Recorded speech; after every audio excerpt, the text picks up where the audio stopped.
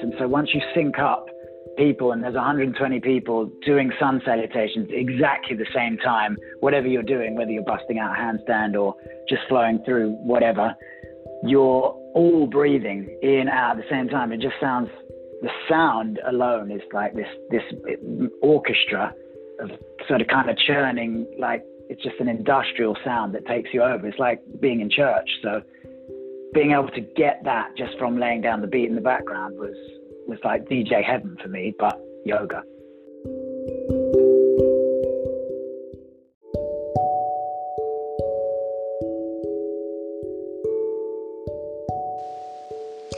Hello and welcome to Space Case, a rocket yoga podcast. I am Elsie Yogi, here with you, case by case, as we explore the personal histories of yogis around the world, sharing the practice created by Larry Schultz.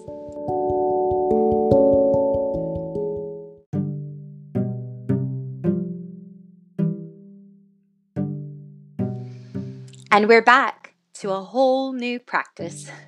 Please be our guest. Join with us as we continue to discover the rocket yoga practice as told by those who love to share it. Immersed in a whole new way of being as practitioners around the globe. So here's how this works. A series of questions and one special rocket yogi every month. Behind the handstands and the hashtags, we will seek out the origin stories, philosophies, self-practice approaches. We'll talk about individuality and creativity and much more as we hear how rocket yoga is embodied in one unique space case. All right, so Samastitihi. Let's take a listen to the case history of Marcus Veda, the original rocket yoga DJ, based out of London, United Kingdom, beginning with his rocket yoga origin story. Welcome, good Lord Veda.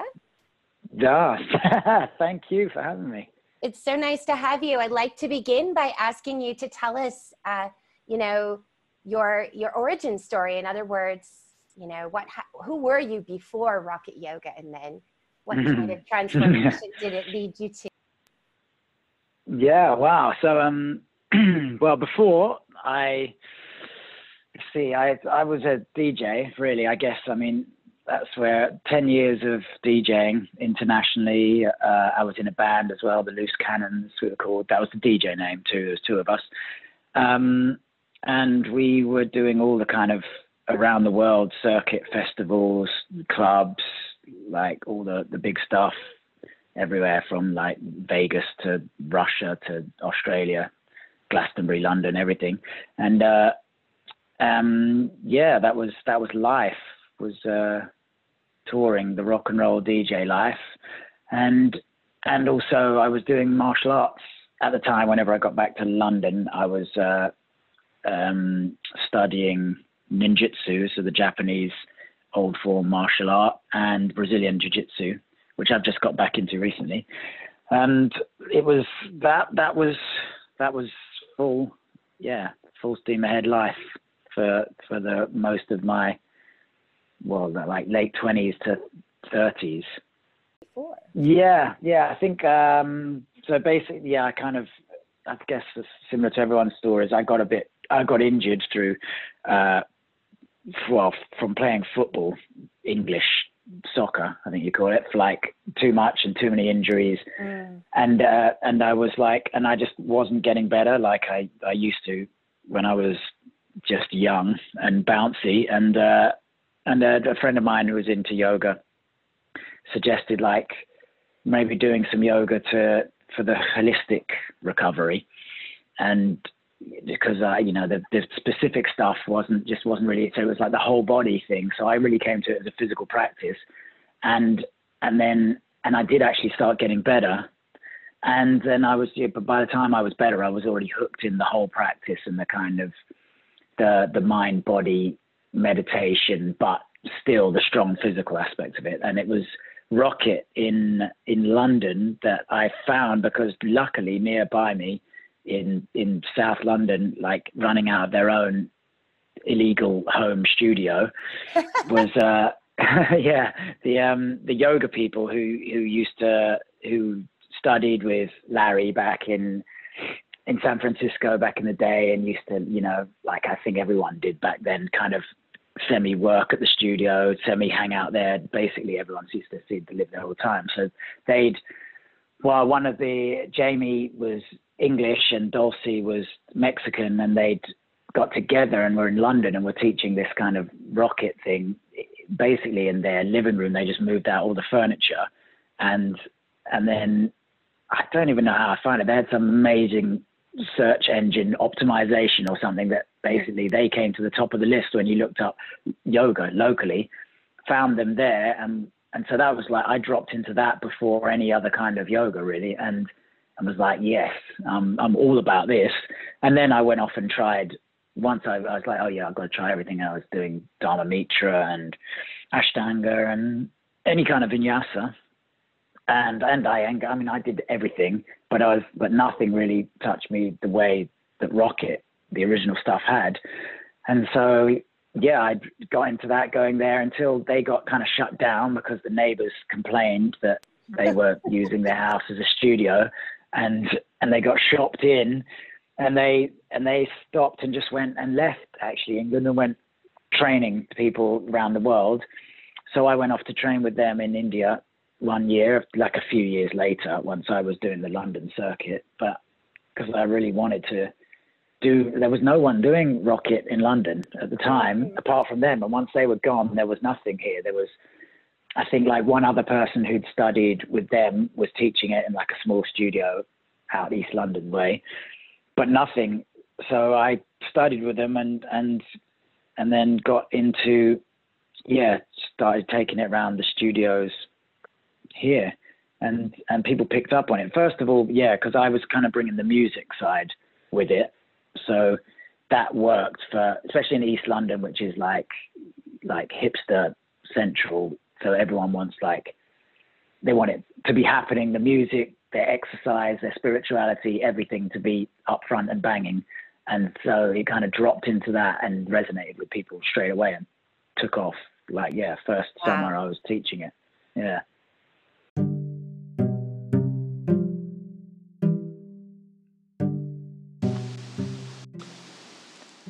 So for me, this case is very, very special and pretty important, because when I first became interested in Rocket Yoga, it was good Lord Veda that I could go out and find and follow and learn more about. It was thanks to my very talented and inspiring friend, Haley Beth Cates Worthman, who experienced a training about 1 year following Larry's passing, that I was even aware of the Rocket Yoga practice. Haley soon brought the very first Rocket Yoga experiences here in Las Cruces, New Mexico, to downtown desert yoga. And I'll never forget when she guided us into Akipati, there was something in my body that was like, actually, maybe this will someday happen. That was contrary to any previous experience I had had with that posture. But when something like that has always been incomprehensible, and suddenly you get the impression that, like, you could maybe do this, it's kind of a big deal. So after that, Haley generously taught me Rocket on Google Hangouts. Back in those days, I would exchange my practice leading our local version of the modified primary. And this came from the Detroit yogi Mina Frank's classes she'd been guiding us with there again at Downtown Desert Yoga. When it really came down to it, I quickly decided, in my naivete, that Rocket Yoga was too difficult to practice, and I didn't have a teacher, and so how could I learn it? And for several years, I was like in a total victim state about it, quite frankly. So why didn't I have a teacher? And why isn't there someone here who can help me? And la la la, and that type of thing. So it took me a few years and lots of inspiration from Jesse and the El Paso crew to realize that I would soon need to develop my knowledge through studying this practice for myself, which would undoubtedly and in every way change the very course of my life. So essentially, This whole era coincided with the rise of Instagram, and around that time, when I was looking for rocket yoga, the yoga people and Marcus Veda were the people that I was finding, along with Steve and Marcelo. And I mean, now you know why I have these particular people on the podcast as a priority, because these were like the first people I found on Instagram. They're like my Toms of MySpace, right? My very first rocket friends. And there are others that I haven't been able to get on here yet, but believe you me, these are the people at the top of my list, truly my OG rocket inspirations. And so for me, hearing the history of this London scene is like a rocket yoga 23andMe DNA ancestry oracle. Rosetta Stone, Master Key, like whatever you want to call it.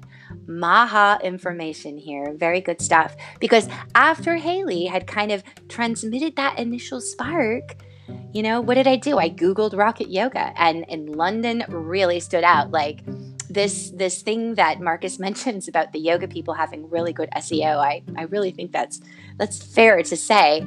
And so I found Marcus Veda and his amazing SoundCloud page. And that was legit as rocket got as far as I was concerned. And so, you know, here we are. And we are again listening to a classic rocket yoga origin story. One rebel hero, a town with everything but rocket yoga, a city that's ready to thrive on a free-range mindset, bringing his own special skills to the mix.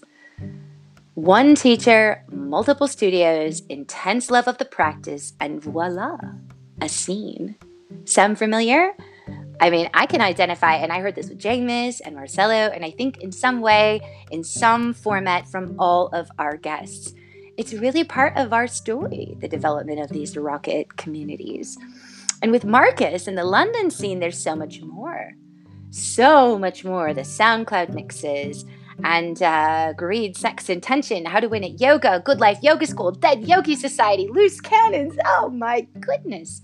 Yes, there is lots more to come in this special Space Case history. Stay tuned.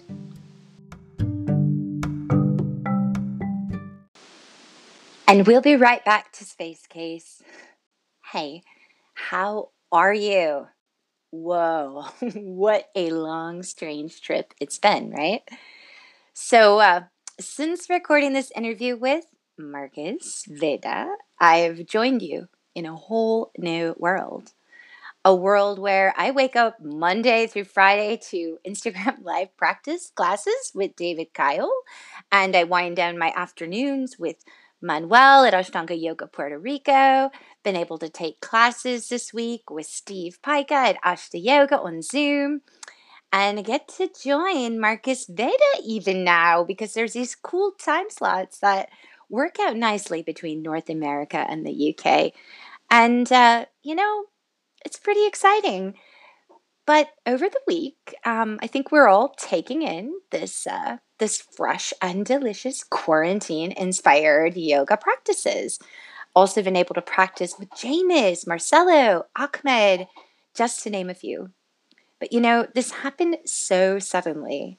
I mean, virtually overnight, yoga just went online. And, you know, this is kind of cool and kind of familiar territory for me. I've been working in digital learning since 1999. Yes, I'm old here. And I'm pretty excited about what we have the potential to do. So this podcast is now brought to you by The Space, currently a virtual venue dedicated to the creativity of yoga instructors. In light of our quarantine or QT reality, we're going to explore new ways of learning and playing with the practice together online. And to kick it off, we're inviting you to be part of a series of new experiences featuring several rocket friendships in community. Together in real time, we'll convene with the Rocket Duo to learn, chat, and play together. So mark your calendars for Saturdays at 3 p.m. Eastern, 2 p.m. Central, 1 p.m. Mountain, and 12 p.m. Pacific to meet and learn from Ahmed Javalinash and Dr. Candace Harding on March 28th. And then Janelle Ruby and Kim Gibson on March 29th. And of course, Marcelo Martinez with yours truly on April 5th. And there will be more of these if QT continues. So follow The Space LC on Insta or go visit thespacelc.com to register for these free experiences or sign up to practice with me at one of my weekly complimentary classes. You can book a special semi-private class or workshop for a remote yoga playdate with your friends or family using the code SPACECASE, all one word, for 20% off a 4-class semi-private package.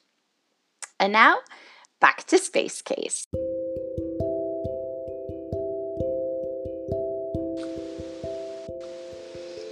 Isn't it absolutely delightful the way that, rocket yoga spreads in community? And it's brilliant, but it does take just the right conditions, right? It doesn't hurt to have a hipster city. And, you're stuck with a very liberating practice, so that will help out. And then, I gotta say that the piece de resistance is that badass asana rebel with the mad passion for the love of the practice. And this just attracts groups of the most amazing people, right? And that's all you need. Spark. There you have it, a rocket scene. And each one is very unique and influenced by the creativity of these individual instructors and their unique talents. And at this point, when we look at all the case histories, and it seems to be true with each one, they're just a special expression of the rocket practice. And this takes me back to Haley Worthman's original description of this class when she brought it here to Las Cruces. She said, "What I teach, it's the rocket, but it's my version. So I call it Haley's Comet." And her rocket was powerful, but it was also informed by her background and training and all the lived experience and talent and amazingness that she had to offer. And I remember that spark that she shared, it was instrumental. It was huge in Pittsburgh, where she was based at the time. And it's like that. These fire starters, these folks that just fall in love with sharing their rocket to their community. And they make our rocket world go round. And there have been many expressions of this. I could totally go on, and you've heard about some of these here on the podcast. But, take Davina Davidson and the Houston Rockets and all of that, for example. I mean, there's some pretty amazing shit that has gone down when rocket spreads in community. And I am pretty happy to see that it continues online during this very unique and unprecedented time. So please enjoy the rest of our Space Case interview as I turn you back over to hear more from Marcus Veda about all of the unique ways he has been able to share rocket yoga, not only with his community, but also around the world, starting off with his experience of the philosophies of Larry Schultz. Well, most of that came down to us through Jamie, who spent a lot of time with him, and on trainings he would always, dedicate days to just the philosophy of Larry, and he really brought that home. It was great. You could sort of feel that you were there with him. He had recordings as well, for original recordings of like a live class that they'd done back in San Francisco in the day, like proper Larry style, like stoned, missing a side, and then someone like giving him the nod on the recording, and then he's like, oh yeah, and back to the other side, and you got to have your team and all of this stuff. And it was just so cool that it was so irreverent, and with interviews we've seen past, just all the vibes of, not being attached to the outcome and stuff that he's weaved in ideas from the Bhagavad Gita, but made it just from the mouth of a hippie kind of thing. And I love the way he's presented the practice. And a lot of people over here definitely like rocket is blown up. And I think to his credit rather than detriment. It's like in the same way that what he did with Ashtanga and changed up the sequence to make it, you know, available to all, so you could get into it early, get to the fun stuff, whatever, without breaking your knees on the way. And there's people now, Rocket, you know, it's developing here in London. Lots of people are mixing it with Dharma Mitra styles, and some keeping it traditional, and some, like me, are, you know, changing up the sequence and stuff. But we all think of it's like Rocket is it's an attitude rather than a specific sequence, and it's really his attitude, Larry's attitude towards yoga and what you're doing, and, you know, that whole it's yoga mentality of, I don't think it's about being tied even to a sequence. It's just when you're on the rocket, you know, it's taking you higher, and you're in the vibe of it, and you don't have to stick to the rules. I like the idea that he was about breaking the rules. So now, like, we break the rules, and you know, what keeps it the same is his ethic kind of all the way through, rather than any specific poses that have to be there or not. I love that. I think that's essential, and what a cool way to hear of, you know, and learn from Larry then through those recordings. I know there's one SoundCloud. There's one SoundCloud out there that's like a 10-minute beginning of a class. Oh, is that it? Yeah. Yeah, I mean, Larry's I don't know. got that. We do it in the yoga people, like the advanced, like Rocket specific training, which I did with them. They kind of, you do a class like with Larry. It's a full on, I think it's a 90-minute class. It's a recording. It's the whole thing, even though, you know, at times you've got no idea what's going on, but it's his words are there, and the spirit of it is there. And it's like, it's complete rock and roll madness. And I think, as well as saying, as Jamie, keeping that the spirit and the message through, you know, David Kyle is obviously pretty much is Mr. Rocket nowadays internationally. I think I've, you know, trained, practiced with him, and he definitely, you know, he was Larry's right hand man for so long that he's got all the stories, all the anecdotes, everything. He's almost channeling Larry through him daily these days. So we get a lot of the stuff from him as well. And I hear that kind of freedom you said, like that real rock and roll. I mean, I can't say it right. Sounds so much cooler coming from a London DJ, quite frankly. But, you know, it's like that rock and roll ethos, and it's going with the flow and living in that question of experiencing the yoga practice, not taking it so seriously. And I love how you've brought this into your classes and into your professional work as a DJ, and then also into your writings. I want to touch on those. So I would put these under this question we have on the podcast here of what is the role of creativity in this practice? Can you talk more about your DJ mixes that you've created for Rocket Yoga, please? Yeah, I mean, because I came fresh from being a DJ into the teaching, it was pretty much back to back. I really didn't want to just give up DJing, but I can't do the late nights anymore. I can't even stay out past 8 o'clock. So I needed to bring the DJing into yoga, and a lot of, as I saw, the music was pretty hit or miss in yoga from over here, at least in Vinyasa. It'd be like people putting together playlists of stuff they like, and every now and then you'd hit upon a tune that was cool, or it would just be a lot of mixed, confused messages coming from the music. I just find it getting in the way a lot of the time. So I wanted to play stuff that you could actually practice to, that didn't have lyrics getting in the way of what the teacher was saying, but you could roll along to. And in the beginning, I was all about deep house, because that's what I was DJing. So I was at a much faster tempo, and I was just playing it, and it was more like doing yoga in a club, which was kind of fun at the time. But when I got a bit more serious into it, I wanted to connect the breath and the tempo of the actual movement to the tempo of the music.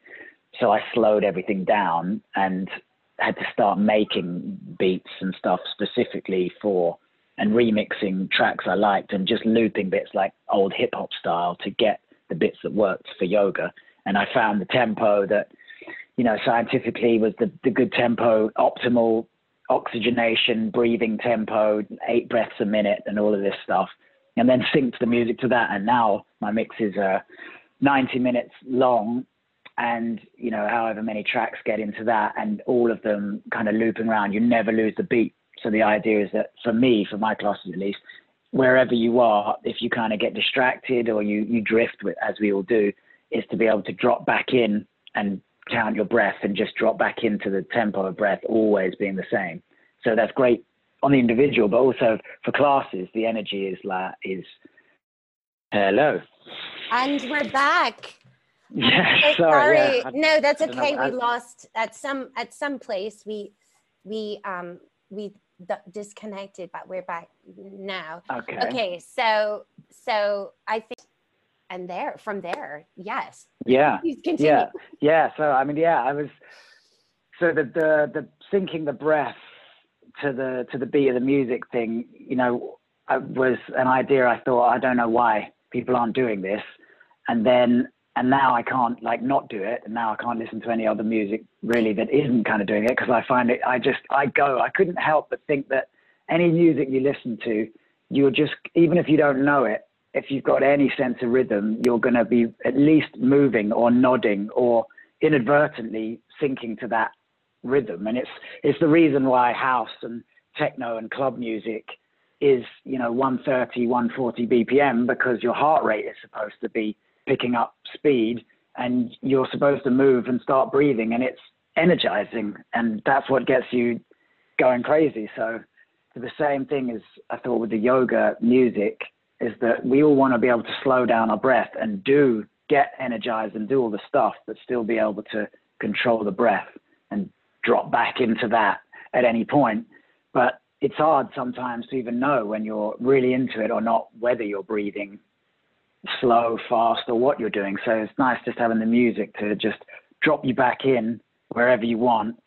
And as I was saying, on the individual, that makes you it smooths out the edges and brings you back into the practice at any point you want. But also when I do a class, you know, 50 people breathing and moving at the same time, I can set up the sun salutations. And we do this Dead Yogi Society event, which is like a charity thing where we get like 120 mats in the crypt of a church here, and we do rocket there, like candlelit dark to the beats. And so once you sync up people and there's 120 people doing sun salutations exactly the same time, whatever you're doing, whether you're busting out a handstand or just flowing through whatever, you're all breathing in and out at the same time. It just sounds, the sound alone is like this orchestra of sort of kind of churning, like it's just an industrial sound that takes you over. It's like being in church. So being able to get that just from laying down the beat in the background was like DJ heaven for me, but yoga. Wow, it is magical. Okay, so that reminds me of another creative enterprise. So you have the Dead Yogi Society, and this is a charity effort. You bring in different teachers to share. And is it live DJ sometimes, or? Yeah, we have the Dead Yogis. It changed. We've got recently we've been with this live cellist, Rob Lewis, who is wow. Great. He's got loads of music on Spotify as albums or on iTunes and everything. He's a London cellist who kind of loops he like taps out the beat on the body of the cello and then loops it and then plays cello and then layers it over. So he ends up becoming a sort of quartet playing live over his own created beat. So since I found his music and started sampling it in my mixes, and we managed to get him to come live, and I can say, oh yeah, this is the tempo that we've been doing all your tunes to, and he just then does them live with the beat. And it's, oh my God. You know, wow. People, it's crazy because it sounds, you know, like a live orchestra all coming in, and it's all at the same tempo and everyone's moving, and that's beautiful. And we have that, and then we also have gongs and the sound healers that come and play like the gongs at the end for the big end where we come down. We do a bit of yin after the rocket and drop into that, and so you get all the vibrations. And then so we've had live DJ doing it as well, which was cool. And yeah, and so we try and bring in new flavors all the time, but it's all about something that we can all sink into and breathe and move. Nothing distracting. You know, you don't want it for show. You want it to actually work. It sounds amazing, and a destination for any international rocket yogi to go and seek that out. It sounds quite special with the crypt. Okay, great. So then we have the first thing I noticed after the mixes was the greed, sex, and tension, living like a yogi in the 21st century, which is recently followed up, it seems, by this How to Win at Yoga. Tell us about your books, please. Tell us. Yeah, well, both of them have been written with Hannah Whittingham. She's who I also do the teacher trainings with. So my right hand woman, and I think the book, the original one, came around as one of my students is an agent and was like, oh, you should write a book about, you know, your experiences in yoga, and it'll probably be interesting from like DJ background, and now you're doing yoga and all that. And we couldn't really, we thought, okay, so we got together, and because I'd never get around to writing a book myself. I can talk the talk, but writing it down on the actual page is never going to happen. So I needed someone who will actually write the stuff that blurbs out of the mouth. And so I was doing it with Hannah, but we couldn't really come up with a point. We didn't want to write a book like the Rock and Roll Diaries of Yoga or something, because it just seemed like vacuous. There was nothing to it. So we thought, what do we really need out there? And we felt that maybe a book that updated the yamas and the niyamas and the moral code of yoga and brought it into the modern day and what we're dealing with these days in the data age and global technology and the rest of it. And how can we update it and see if we're all still living by these tenets of, you know, Patanjali's tenets of the Ashtanga system, and is it still relevant to us today, which I think it is. And we just wanted to discuss that in a book so that we can recommend it to people to when they want an intro into, you know, yoga ethics and yoga philosophy, and they just find a lot of the stuff dense or antiquated, they can have a go. So it's like supposed to be an entry-level book from that point of view. And it's wonderful. And our 200-hour teacher trainees in my community just absolutely loved it, and I really enjoyed it. And people comment frequently about it, how accessible it is for folks to connect with those ideas. That's so nice to hear. Yeah, no, it's really exciting. And How to Win at Yoga is just being purchased by myself on Amazon. So I'll have it on Monday. I can't wait to read that as well. Cool, yeah. And a bit more of a culture, like I said, based on the title, I would guess like more of a cultural take. I'm thinking of Instagram kind of culture with yoga. Yeah, exactly. That one's a bit more, it's half a really serious book and half a complete sort of Mickey take of people in yoga, because there's a lot, you know, Instagram yoga is now so big, and there's a lot of conflict between, you know, talk of authenticity versus Instagram yoga and whether there's crossover.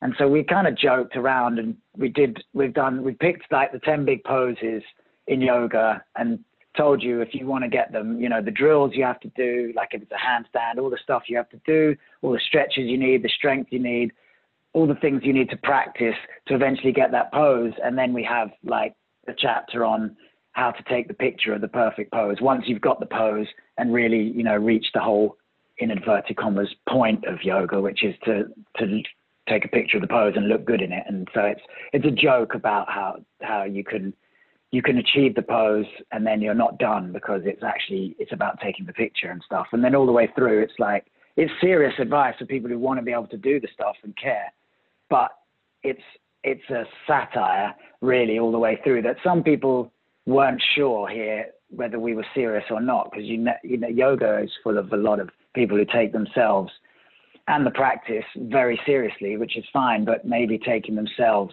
too seriously, in our opinion. I love it. And I remember this is a hashtag, how to win at yoga. I feel like you've used for a while. And I remember and really endearing, actually, you know, like some of the way that you present the postures, which is counterintuitive to the way people think of rocket yoga. It's all the handstands and this, and then you'll post like a how to win at yoga, and it's something really kind of achievable and fun, and maybe even with like one of your, you know, family members, just something sweet. Like it's got a good vibe to it, taking the intimidation factor down quite a bit and making it accessible to people. I've been trying to. That is the idea. Although still, I hear today, like in London, that people are intimidated to come to class or are intimidated by the name Rocket. I think it got a rep as being, you know, hard and fast and heavy and all hard poses right now in your face, and people are a bit scared by that, who don't realize that that's not really what it's all about, and it was supposed to be an accessible thing. So yeah, I try and spread the word that there's more to it than just the big stuff, without letting go of the big stuff or being ashamed in any way of loving doing handstands. You know, there's absolutely nothing wrong with it, and I stand by that it's the best place to be, but it's not the be all and end all, contrary to what I say in inversions workshops. But it's, you know, it's a mixture of both. And I think people need to just to see that and be open to it. I know these things are intimidating, so we're trying to keep it open, but people still say they're afraid to come to class. And then they come to class and they're like, oh, that wasn't so bad. And it's like, yeah. And you need better PR, basically. We do. Yes, I would agree. Well, and that's the intention with this podcast, is to capture more of the experience that people have individually with this practice and what they do with it. And I can't wait to have Hannah on, and we'll get more from her about Good Life Yoga School. In terms of time, we have about 10 minutes to what you initially agreed to contribute. So I really want to be respectful, have a couple more questions, unless you feel like you want to stretch, if you have more time. I probably can. I'm hiding basically away from parent duties. So it's all good. As long as no one comes in and grabs me, I'm probably good for another 20 minutes or something. Okay, awesome. All right. So then tell us a little bit about Good Life Yoga School, please. Yeah, well, we just, I think this came out from after the books. It was like a natural progression. I mean, originally my dream had always been in London to have a yoga studio. And that was the route I wanted to go down, until I realized how expensive everything is in London and what a nightmare it is actually running a studio. And now that I'm, you know, like full-time teaching at a couple of the biggest studios in London, and I see what a nightmare it is to run those things, that dream died. I was like, you know what, no way, that's too much work. So we thought the other end of it would be to go traveling the world like my teachers, doing teacher trainings. And that seemed like the nice life, to basically be, you know, become Kino McGregor or one of those super top dogs. But then I had a kid, and going away wasn't so much of an option. Like, I thought I could just tour the world forever. So we got together a school in London, based in London, where we set it up, and we wanted to do a training that, sorry, I hope they're drilling upstairs and killing you. There's someone drilling right above me. So, okay. So, yeah, that's real life in London. We wanted to teach a course, you know, taking the best of all the courses that we've ever done, all the trainings, you know, and then realize that's to put all your love into that and be really creative and put all the things in that we've learned that were never in our first 200 hours training. But we thought, oh yeah, that would be great to be there, and pile it on and be able to develop that ourselves. And then, of course, we realized we had like a 900-hour training because we wanted everything in there. So we had to break it up into so-called advanced, you know, 300-hour little slots of Rocket with all our favorite aspects. So that's what we've done. We've got a foundational 200 hours, which is actually 250 hours because we just couldn't edit it enough. And we do that. We've done one of those and another one of those coming up. So this is the first year. Last year was the first year we've done of teacher trainings, and we love it. I mean, it's exhausting, but I love doing it. And as you doing it out there, it's the most sort of rewarding thing. You can get really deep into it where you don't get to go there, obviously, with people in a regular scheduled class. It's so great to be on that journey where people come in and they're already at a level in their practice, but they're ready to go take it deeper, whether that's in the physical, usually through the philosophical and the other aspects that they haven't ventured into, and just seeing people grow and really come out the other side, being able to share that kind of information in their own way is like, yeah, it's a sweet thing to be part of. It is magical, and what a cool program. And I'm hoping to hear more and someday come and visit you all, but for sure. Yes, you have to. Where are you again? New Mexico, did you say? Las Cruces, New Mexico, which is very south, almost to the U.S. border, close to El Paso, Texas. And wow. So it's sort of like halfway between Austin and LA, if you were to be like driving the highways out in the middle of nowhere. Wow. But yeah, certainly the rocket practice for students who've already developed a practice in rocket to then embark on a study of teacher training, they're already so empowered, right? Because like you said, it's already this freedom mindset that they've been exposed to. It's really cool, and students come out of that with almost authority of holding space for others that is just so free, and it's so awesome. And yeah, we're big fans of yours. If you ever want to come out or make your way west or east to anything, we'll send yeah. Okay, cool. I really would love that. So no, please, and consider this your first invitation to New Mexico. No, amazing. Yeah, I would love. I mean, all I know is Breaking Bad. Wasn't that in New Mexico, somewhere down there? That's Albuquerque. Sure, yeah, Albuquerque, and yeah, essentially bending or breaking bending bad. You want to go, in a yoga direction with it. Yeah. It's a dream. One day I'm gonna get there on a road trip or something. Okay, let's make it happen.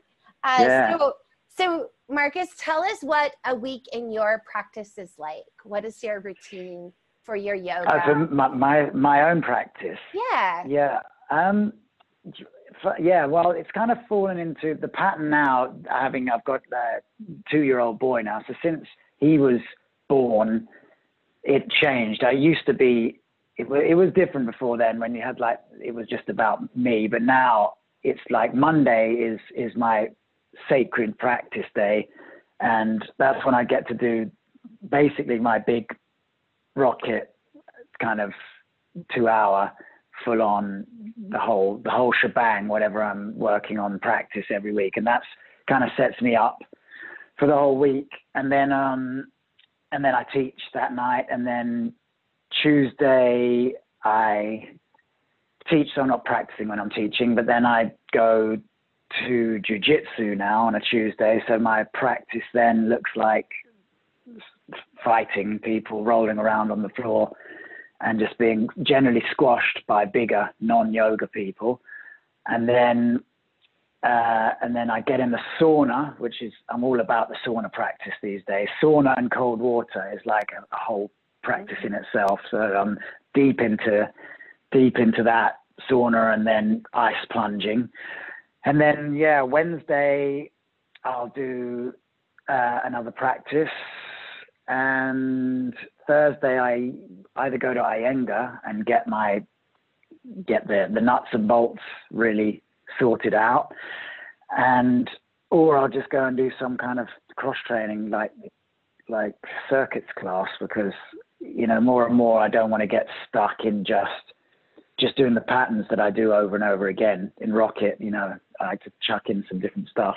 And then Friday, I generally do a kind of Rocket 2 thing in the morning. And then the weekends, I teach loads, normally workshops and classes, so I don't actually do any practice. And then each morning, I try and do a meditation practice, like 10 minutes every morning, pranayama and meditation, just before the boy jumps on my head. It's a very balanced practice. I appreciate hearing all of that. And your sauna and ice situation, is that facilitated at a spa, a gym? Do you have a home sauna? Yeah. How does that work? No, I wish I had a home sauna. Basically, living in London, we'd live in a shoebox, a glorified shoebox. But the sauna is at Tri Yoga, where I teach. They've got an infrared sauna, so that's great. And then at home, I've got a bath and a freezer drawer full of ice. Nice. So I do the ice self bath thing and just cold showers wherever I can. I'm on the Wim Hof tip in a big way. I'm into all of that, and the breathing. I'm into the Wim Hof breathing is an interesting sort of pranayama in itself. So yeah, all of that. And yeah, I love to try and get that whenever we go away and stuff. It's great to push the boundaries of that with some cold water swimming or whatever I can do.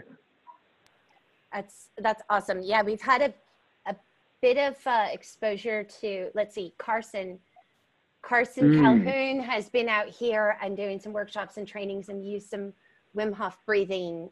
I bet. Yeah, he's on it. He's good. He's a nutter. He was always on the forefront of stuff, isn't he? He's like right up there. It's really great breathing. It's great to learn additional breathing techniques, and I think Wim Hof especially is in an accessible way.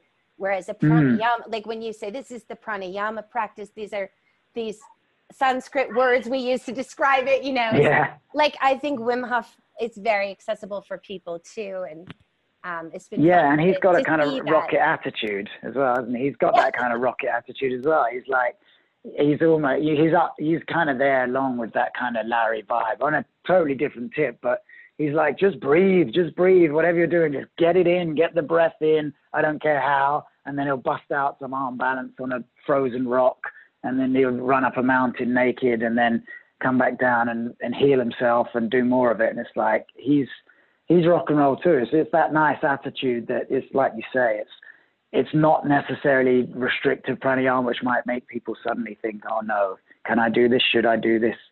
It's just do it. I love it. Yes. Okay. So a couple more questions, Marcus. This Sure. is so fun to have you here. Can you tell us, if you were to just have a free pass tomorrow, fly anywhere, go anywhere, you could pick 3 rocket yogis somewhere in the world you want to go meet or connect with, or someone that you've maybe met but you want to spend more time with.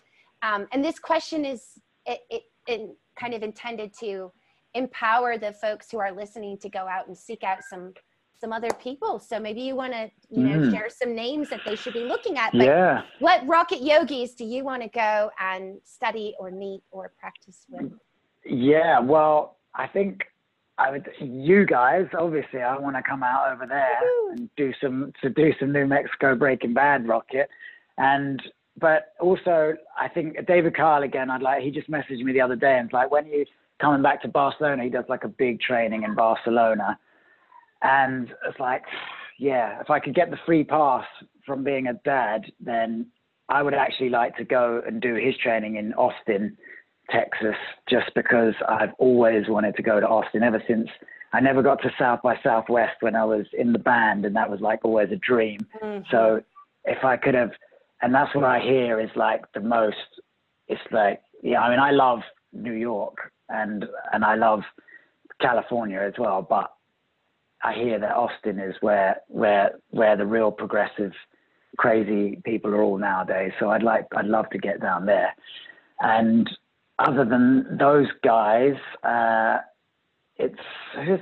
like Amber Vallo is she does everything though. She's not just rocket. She's like a million hours Dharma trained and forest and everything, and a prima ballerina, ex Instagram star. And she's just amazing and such a cool, humble, down to earth teacher. And even though she's in London now, I think I'd like to jump across to where she goes home, to Italy or something, and just practice there with her if I could. And I would like to as well check out some of is it Reed, who's like doing his own kind of thing. Reed Taylor from the original days is doing some stuff. It's like, I suppose it's mostly stateside. If I could find the Rocket people, like go down the original names of peeps like that and go and see what they're doing and just practice with them. I think there's something, I still, from being a kid, it's about America. Like all our music was coming from there, and all the fashion and all the hip hop and the rock and roll and everything. And the films and the culture. I still think there's a lot. I think it would be great to just be doing Rocket. Maybe a US tour is what I would like to do if I could, and just hit all the spots of everyone that's doing it out there. Go DC and like the place, like New York's got nothing. I went there and thought it's prime for Rocket, but why is there's like one guy, some teaching it sometimes a bit, and that was it. So I think that I'd like all of us to meet up and then go to New York and take over. British invasion. Mm-hmm. Yeah. Yeah, there's a cultural tradition there of I think all of us being inspired with the music, the art, the theater, and certainly the London community has a legendary reputation out here and in Austin last year. That was really exciting to hear, meet a couple of folks and hear a little bit more about that scene. And cool. But this just something that has to happen. There's got to be a US tour. I fully agree with you. Yes. Come on, you guys, make it happen. Yes, let's do it. And so we're almost finished, and are you okay on time right now? Yeah, no problem. Okay, awesome. So tell us about what you're working on. Not like you don't have a million other things, but what's kind of emerging for you in the practice right now that you think will be a next step, next direction? Could be physical or really anything.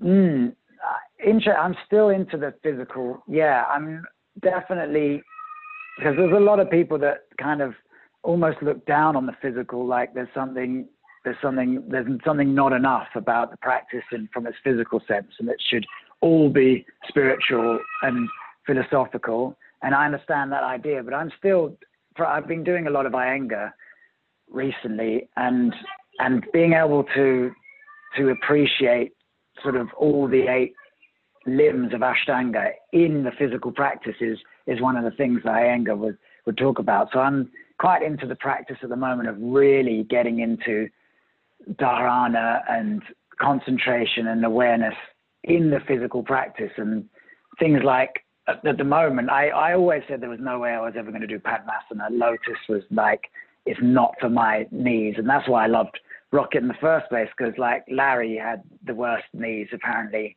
in Mysore. And it was like, that's what Rocket was about. You don't have to do Padmasana. What's the point? But now I'm starting to practice actually all the stuff that leads to it. And I found on a good day, when the wind's blowing in the right direction and the temperature's just right in the air, I can actually get into a lotus and be comfortable and feel good about it. So that has become a sort of a really interesting part of my discovery for myself in the practice is just working different things towards that pose. And as a whole, the physical side of it is bringing in a lot more of this kind of functional movement stuff, where I'm trying to strengthen things and get active range and all this stuff that's really, everyone's talking about it in fitness world and on Instagram as it's like an important thing. Most of the stuff I'm doing is bringing in all the new techniques and putting them into the Rocket sequence and just doing the poses rather than stretching so much, which I'm not so interested in, like that full passive range of motion anymore, and getting my leg behind my head. I'm not that bothered, but really getting into poses and being strong and being able to hold them and having strength at end range is actually exciting for a nerd like me, who's like just feeling all that stuff in the body. So say, rather than poses, which I don't really care about, it's all that stuff. And also just being able to handstand and look through.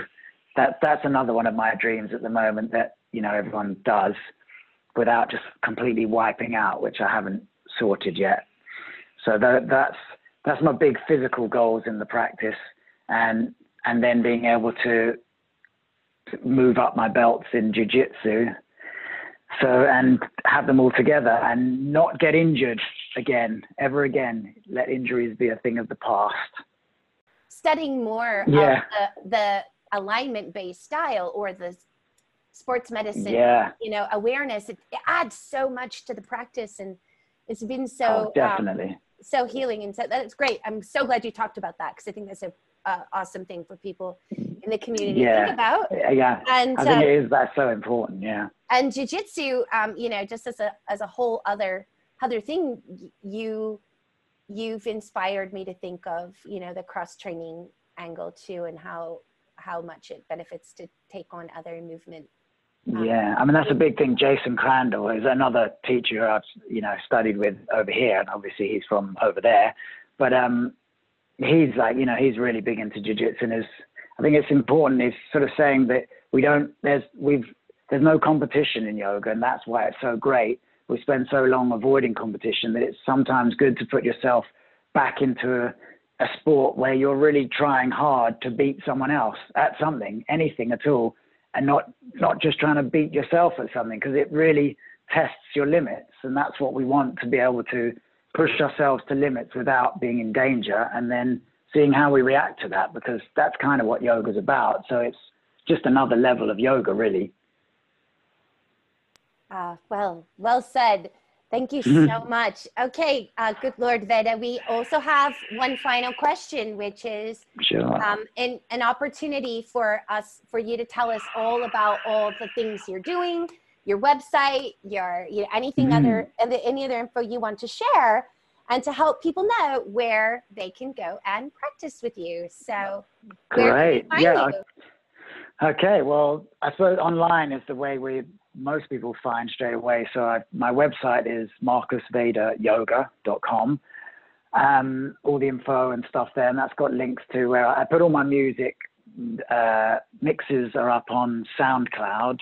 So it's that SoundCloud/Marcus Veda Yoga, I think. I actually don't even know if that's what it is. I never have to look at it myself, but I think that's where it is, on SoundCloud. And the Instagram, Good Lord Veda. So that's all I do. I don't really do Facebook much anymore. I just couldn't hack it anymore. And live and direct in London, I teach at Try Yoga, Shoreditch mostly, every day, and in their Camden and Soho studios too, and at Yoga Eyes down in South London. So if anyone could ever make it there, come to those. And teacher trainings, Good Life Yoga School, that's .com website as well. We do stuff mostly in London at the moment, so if anyone's coming through, it would be great to see you. And the books, of course, are both on Amazon at the moment. And yeah, anytime, if anyone wants to know any more or anything, I'm happy to take messages. Just message me at the website or whatever, or if you want a mix or, you know, whatever, anything. It's nice to hook up with like-minded people. And it's a real honor to have you share all of this with us. And it's being heard, it's being listened to around the world. Your books are also on Kindle. So if people have the Amazon Kindle, they can go in and locate this. Is, I think, a great opportunity. Cool, yeah. Pique your interest a bit, and then they're also very affordable books. I would just highly recommend them myself. The second one, like I mentioned, it will be here on Monday, but the first one I've just had such a great experience and heard so many great things from other readers. So Marcus, thank you again for taking the time to share. Thank you for all your mixes. They've been a part of some really fun practices here in New Mexico over the past 5 years or so. I mean, it's just been amazing. That is so cool. Thank you. I love it. I love that. It's so nice to be out there, but without actually being there, just to be connected like that. It's great. And thank you for the messages when you were sending me stuff about superstars, like for the music from my old life, and you're like playing it. I was like, wow, look at that. People know the record from in another part of the world. It's cool. A staple Rocket song. I mean, it really is a great song. It's a great song. I love it. It's awesome. Oh, and thank you. That's amazing. And really, I wish you the very best and have a beautiful weekend with your family. Oh, thank you so much. Thank you for having me. It's been great. Thank you. Thanks again. Take care. Cheers. Talk Bye. soon. Bye.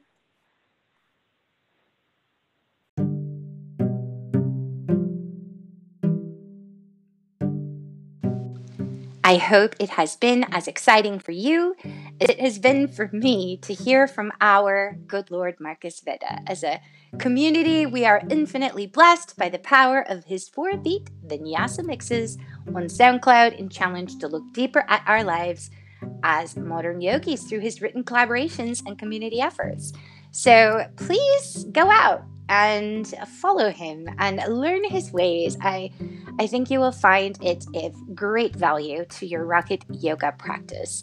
And you can get his current online classes at marcusvedayoga.com. And, keep on rocking in the free world. Just inhale, exhale to the beat. Find those SoundCloud mixes at SoundCloud/GoodLordVeda. Thank you so much, Marcus.